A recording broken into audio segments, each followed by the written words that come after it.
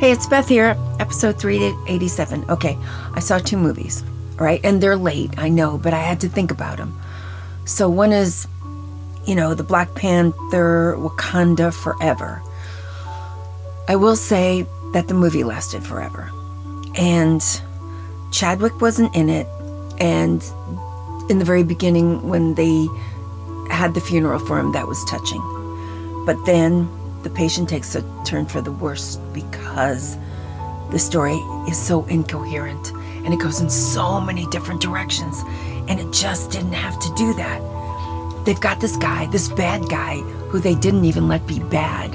His name is Namor, and he comes from the old Marvel years and years ago, and he's supposed to be the king of Atlantis. Okay, for some inexplicable reason, they turn him into a Mesoamerican god that lives in the ocean, all right? And there's a lot of controversy with a lot of Latino men that these green shorts he's wearing are not attractive and not fair. And there's a bulge missing that was there. I'm not being graphic. I'm not being rough. They're just saying, how dare you? And this hero is not a hero. And they don't use any of the Mayan deities that could have been in the movie. If they were going to do this, then do it. That you didn't do it fairly. And he wasn't a good enough anti-hero. He wasn't a good enough villain. The whole story just went in 5,000 directions. And it would have been better if instead of our hero, Chadwick, dying of some disease off screen, you could have started this movie with Chadwick and Namor. And there's this whole big thing about the chemical, the mineral that they are all protecting and wanting, vibranium or whatever it is. Okay, so they're fighting over that in the beginning of my movie. All right? And Chadwick loses to Namor. He is an incredible adversary, like Lex Luthor, smart as can be. And then the daughter and the mother, Angela Bassett, go crazy with vengeful thoughts. They study, how do you get this man under the sea? How do you do it? And then, because Angela Bassett dies in this one, okay? She dies in mine. And the daughter, this little skinny girl, becomes powerful because she's filled with rage. I can buy that. And I can buy it if you make the whole story about how to get him. And he is figuring out how to get you. And it becomes this incredible clock ticking. And this mineral that the whole world needs, you're trying to protect. And, the FBI and everybody's figuring out what's going on. And you two are in a heated battle. That would have worked for me. This story went in so many different directions. I couldn't handle it. Now, there's some blogs out there, and some black men are very upset because there are no men in this movie. And then Shuri goes to visit the girl who had an affair with Chadwick, and she has a baby. And Shuri goes to Haiti, and she meets this little boy who's 6 that the girl had kept from the father because she didn't think it would be really fair for this little child to have to be like a prince. And they're upset because it just proves that they don't think that men are important. And I really didn't like it either. And she wouldn't even let him go to the funeral. She's making all these lifelong decisions for him that maybe he would have loved to have had a father like the Panther. Chadwick was amazing. So there were a lot of people that are angry about this movie.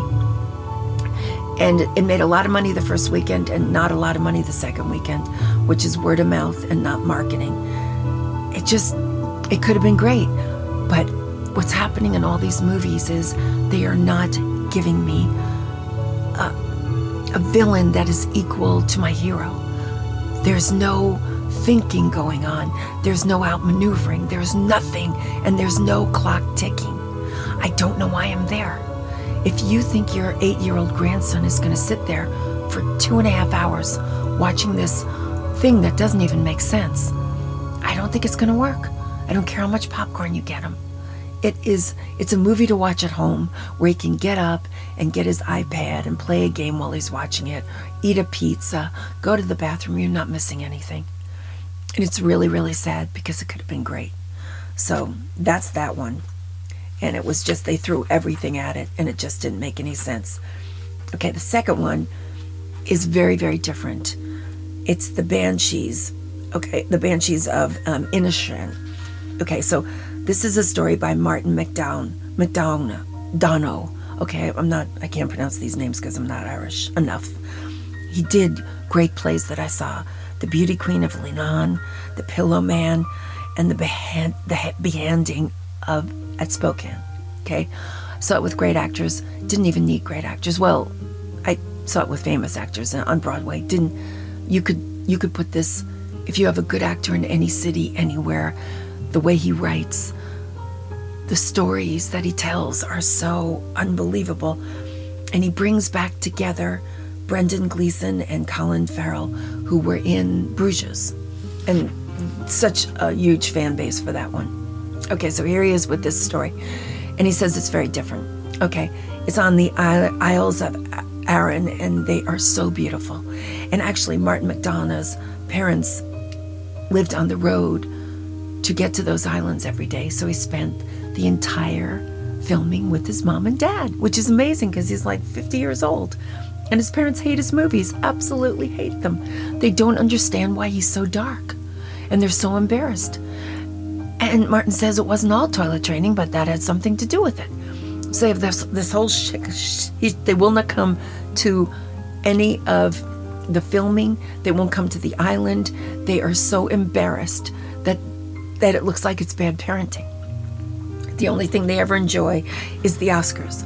But Martin got his mom to come to the Dublin premiere because he told her the food would be good. And at the end of the movie and the party, she gave her son a big kiss on the cheek, and she said, "Martin, the food was delicious." So it's just so funny because they really hate everything he does. Hate, despise. You're so dark. What's the matter with my boy?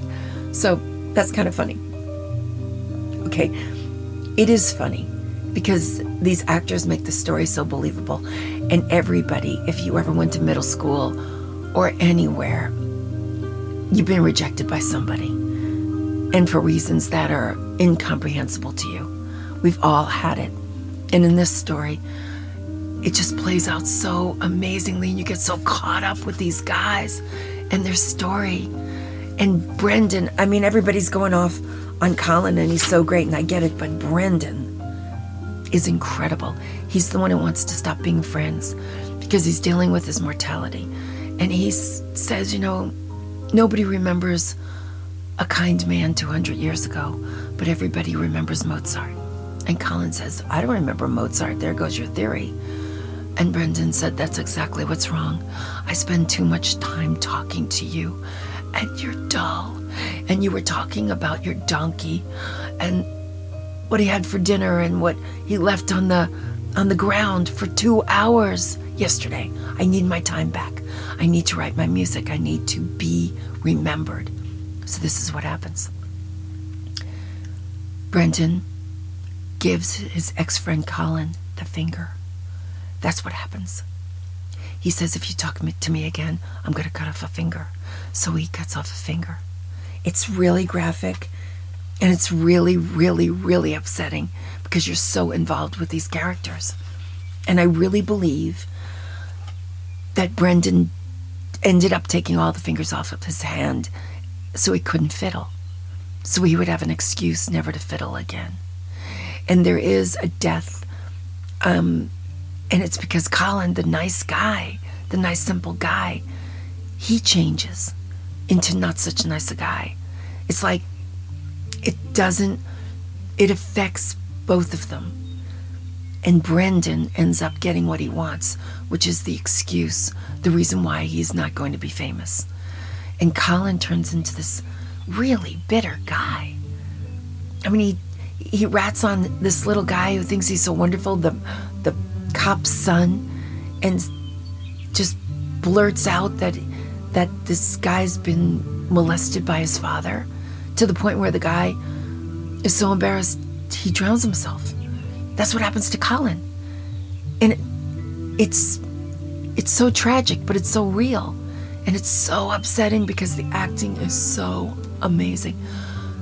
So, I'm not saying it's a fun movie. And if you're in a bad mood, watch a Hallmark Christmas special. But if you want to see something, they're just so good at what they do. And the sister in the movie, everybody acting in this movie is so great that you feel like it happened. And the reason it's funny, even though they're very subtle jokes, is because you believe it's so real. You believe you know these people. You believe you're there. And that's why it was good on the big screen. Of course, there was no one at the theater. I think maybe worldwide it's made $18 million. I think you could watch it at home if you're not cooking, if you're not doing laundry, if you just give it that hour and a half solid, just sit there and get lost in it. It's a revelation of acting. And the storytelling and the writing is beautiful. So, but it's a sad story. So, but the fingers don't really bother you very much because, I don't know, you don't see him take them off, so you don't see him like wincing or anything. But it's gross. And a donkey dies, a miniature donkey, and she's beautiful. And that was kind of really upsetting. So if you have to be in an okay mood, not in a sad mood, to watch this movie. But when you want to see like virtuosos or just super professionals, like Laurence Olivier quality, you have to go back to TCM to see great acting usually, not with this movie. And you have to go back for great writing, not with this movie. And the cinematography is beautiful. Actually, it's great. So I give that one five trolls. The first one, it was so pandering. Wakanda. It was so insulting, actually. So they just tried so hard to be politically correct or whatever they were doing. And it was really so insulting to black men. I mean, and Mexican men, South American men. It was like, whoa, when are we going to stop doing this? And a white guy's in it too, and he's a jerk. It's like all the guys are. At the very end, one general who hasn't had much to do, they give him a promotion and a medal for nothing. He doesn't move the story forward. He doesn't save the day. He doesn't do anything. It's like, come on, it's not fair. So those are my 2 takes. So I'm not giving that any. And I know I look bad and I know I feel bad, but I'm not going to lie to you. I'm just not going to lie to you. So that's what I've got. And try to stay sane. I know all over the country, everywhere in the world, it's kind of a cloudy day. So maybe not in the Caribbean. I hope not.